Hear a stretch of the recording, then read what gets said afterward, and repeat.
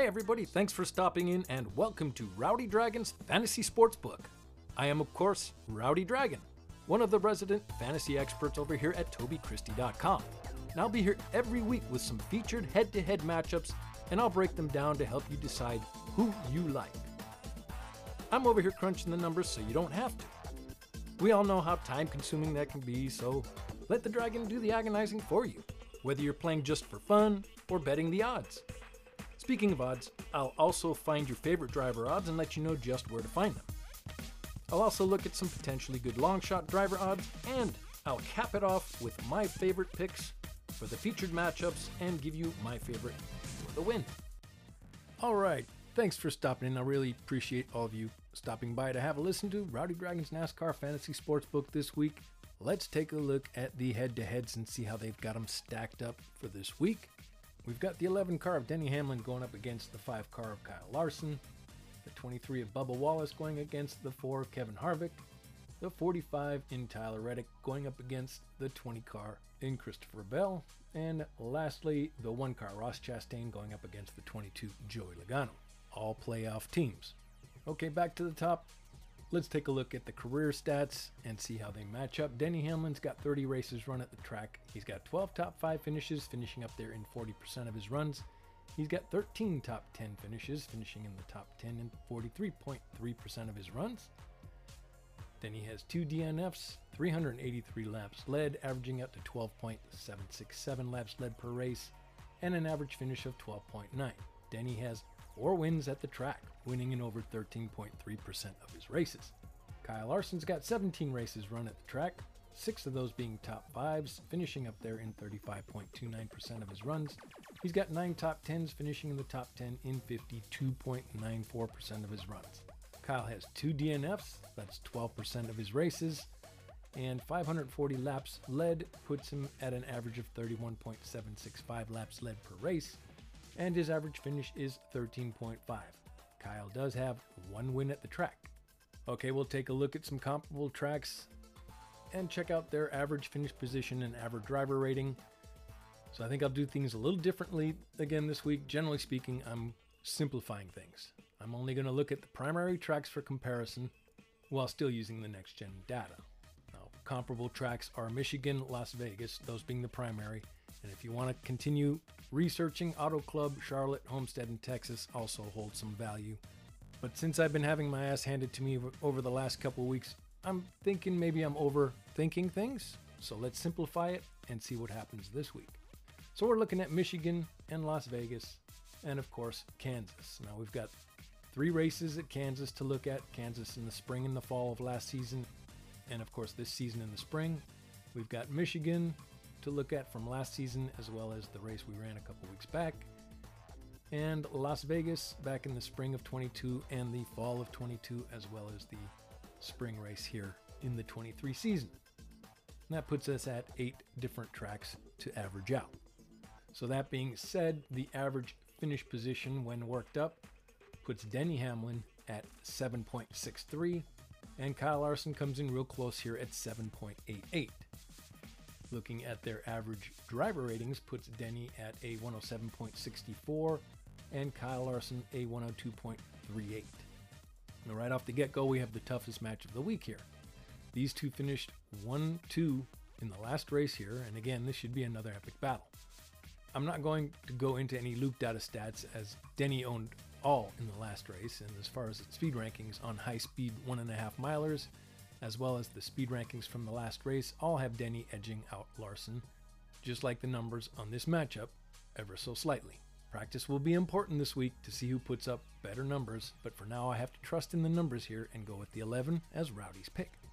Alright, our second match has the 23 car Bubba Wallace going up against the 4 car of Kevin Harvick. Bubba has 11 races run at the track with 2 top 5 finishes, finishing 18.18% of his races up there. He's got 3 top 10 finishes, finishing in 27.27% of his races up in the top 10. He's got 2 DNFs, which averages out to 18% of his runs. Bubba does have a handful of laps led at 69, averaging out to 6.27 laps led per race. His average finish at the track is 20.3. He does have 1 win. Kevin Harvick, he has 35 races run at the track, 12 top 5 finishes, have him finishing in 34.29% of his runs up there. 19 top 10 finishes have him finishing in the top 10 in 54.29% of his runs. Kevin has 2 DNFs at the track, that's only 6%, and he has 949 laps led, averaging out to 27.114 laps led per race. And his average finish at the track is the highest of all active drivers at 9.9. He has 3 wins at the track, winning in over 8.5% of his runs. Now looking at the comparable tracks, Kansas 23, 22 fall and spring, Michigan 22 and 23, and Las Vegas 23 in both races in the 22 season, has Bubba Wallace's average finish position at 12.5. Kevin Harvick comes up with 13. Real close there. Bubba's average driver rating comes up to 96.89. Harvick comes up with 81. So going over the loop data on this track in the spring race has Bubba outdoing Harvick on every list except quality passes. Harvick had more quality passes as he was mired back in traffic for the latter part of that race. He did manage to stay in the top 15 for 93.6% of that race, but Bubba outshined him, staying up in the top 15 for 97.4% of the race. On the speed heat chart for the last run, Bubba ranked P4, Harvick comes in 13th, and on the high speed rankings heat chart, which includes Las Vegas, Kansas, Charlotte, and Michigan, again Bubba comes out ahead ranking 5th to Harvick's ranking of 13th. So once again, I must trust in the numbers, and it seems counterintuitive, but I have to pencil in the 23 car until I can see any practice. Harvick doesn't usually put up the best practice numbers, so if he should, my thinking may change. But until then, the 23 car, Bubba Wallace, gets Rowdy's pick. Okay, our third matchup has the 45 car Tyler Reddick going up against the 20 Christopher Bell. Reddick has 8 races run at the track, no top 5 finishes, and 3 top 10 finishes puts him up there in the top 10 in 37.5% of his runs. He has 1 DNF over those 8 races, that puts him up there in 13% of his runs. He has 91 laps led per race, averaging out to 11.375 laps led per race, and Tyler's average finish at the track is 18.8. Still looking for his first win. Christopher Bell has 7 races run at the track, 2 of those being top 5s, finishing up there in 28.57% of his runs.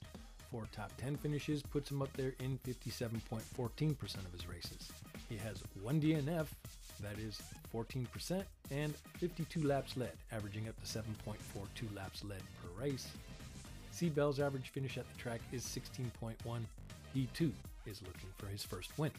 Alright, taking a look at the comp track averages puts Tyler Reddick at an average finish position of 20.13. C. Bell comes up with 16.50. Reddick's average driver rating turned out to a 89.93, and Bell comes up to a 93.24. Pretty close here on that one, Bell being the better of the two. Now the last race here in the spring had Reddick outrunning the 20 car in all loop data stats. Bell finished P36, racking out.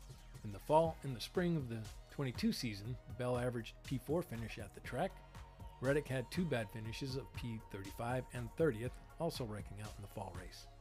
That being said, the 20 car also did not finish the Vegas race in the fall due to damaged vehicle policy, yet his average finish and driver ratings on the comp list outdo the 45 car. Looking into the speed rankings from the last run here, although Bell finished P36, his total speed ranking was P5, Reddick P10. On the high-speed intermediates this season, Reddick has an average speed rank of 8.75, just a slim margin better than Bell at 9.5.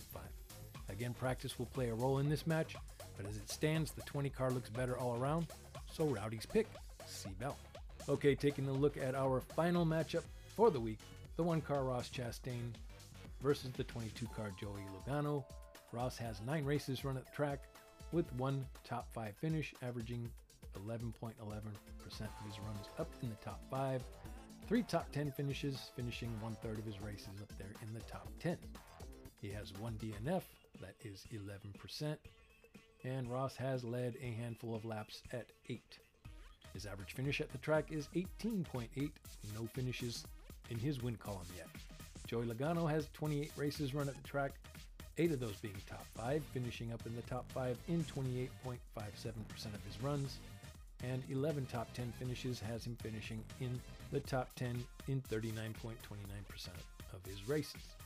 Joey has 4 DNFs at the track, that being 14%, and has led 510 laps over his career, averaging out to 18.214 laps led per race. His average finish at the track is 16.7. Joey has won there 3 times. Now taking a look at the comp tracks, Ross Chastain's average finish position comes up to an 8.38, Joey 13.63. Chastain's driver rating comes up to 106.85, Logano 87.65. So here we have a pretty big discrepancy, and the comp tracks clearly favor the one car. Looking into the loop data from the spring also has Chastain leading every category except laps led, and the 22 only had 8 to the one car's 3 laps led. Otherwise, like I said, everything favors Chastain here. Looking at the total speed ranking from the spring also shows Ross ahead in P7, Logano ranks P15, and on the high-speed intermediates heat chart, Chastain shows more speed, ranking in P12, Logano coming up in the 18th spot. For this match, I again will go with the numbers unless practice makes me change my mind. Rowdy's pick, the one car of Ross Chastain. Alright, here we come to the point of the show where we take a look at Rowdy's season average, and as I mentioned earlier, I got my ass handed to me again this week, only coming up with 10 points out of 40 in 27 weeks. Total points possible is 1080, currently sitting at 610, dropping me down to 56%. Ouch. Alright, moving on to the sports books, let's take a look and see how they have the top 10 ranked, and we'll take a look and see if there's any value in there. And then we'll take a look at a couple long shots and my win pick for the week. So looking at what the casinos have going on, they've got Denny Hamlin ranked on top. He's listed at plus 500. That's 5-1 at BetMGM, BetRivers, Barstool, and Bet365. Kyle Larson comes in P2 at plus 600 at BetMGM and BetRivers. Next, you've got Martin Truex Jr. He is also listed at 6-1 at BetMGM, BetRivers, and Bet365. Willie B comes up next, plus 750 at DraftKings, Caesars, and Barstool. Tyler Reddick comes in at 10-1 at BetMGM and BetMGM only. C. Bell comes in at plus 1,000, also 10-1 at BetMGM, BetRivers, and Barstool. Bubba Wallace is next, plus 1,400, only at BetMGM. Kyle Busch is listed at plus 1,800, only at BetRivers. Next, you've got Ross Chastain, also listed for 18-1, only at BetRivers as well. Chris Buescher, also listed at 18-1, only at BetMGM. Now, as far as the top 10 in values, I think the books may be a little long on the 8 car due to his bad finish back in the spring this season, as well as the not-so-stellar finish back in the fall. Kyle has 5 stage wins in 2 seconds, and his stage point gap only has 5 holes out of 26 races. He knows how to get to the front and stay there. Get Kyle before he goes back down to his opening numbers of 15-1. Other than that, nothing else really jumps out at me for this race. It will come down to the veteran racers, and the cream is starting to rise to the top now. Alright, moving on, taking a look at a couple of long shots. Austin Dillon, he's cracked the top 10 6 times over his career out of 20 races. His loop data stats have him averaging around 15th, but he did have some speed late in a run, which is how he found himself up in the 10th spot to finish up the race. If he could reproduce his finish, it could pay off to the tune of plus 700 for a top 10. I'd say he's a solid lock for a top 15, but there aren't any wagers for that, so we're reaching and hoping for some payout. His outright is listed at 300-1 if you're into losing a few bucks on a serious long shot. Alright, Ty Gibbs is also a good long shot driver for this race. He's had back-to-back finishes of 34th, having issues with DNFs. But he showed decent speed in his loop data by the way of his 13th place average running position, and he had the 9th best driver rating on the day.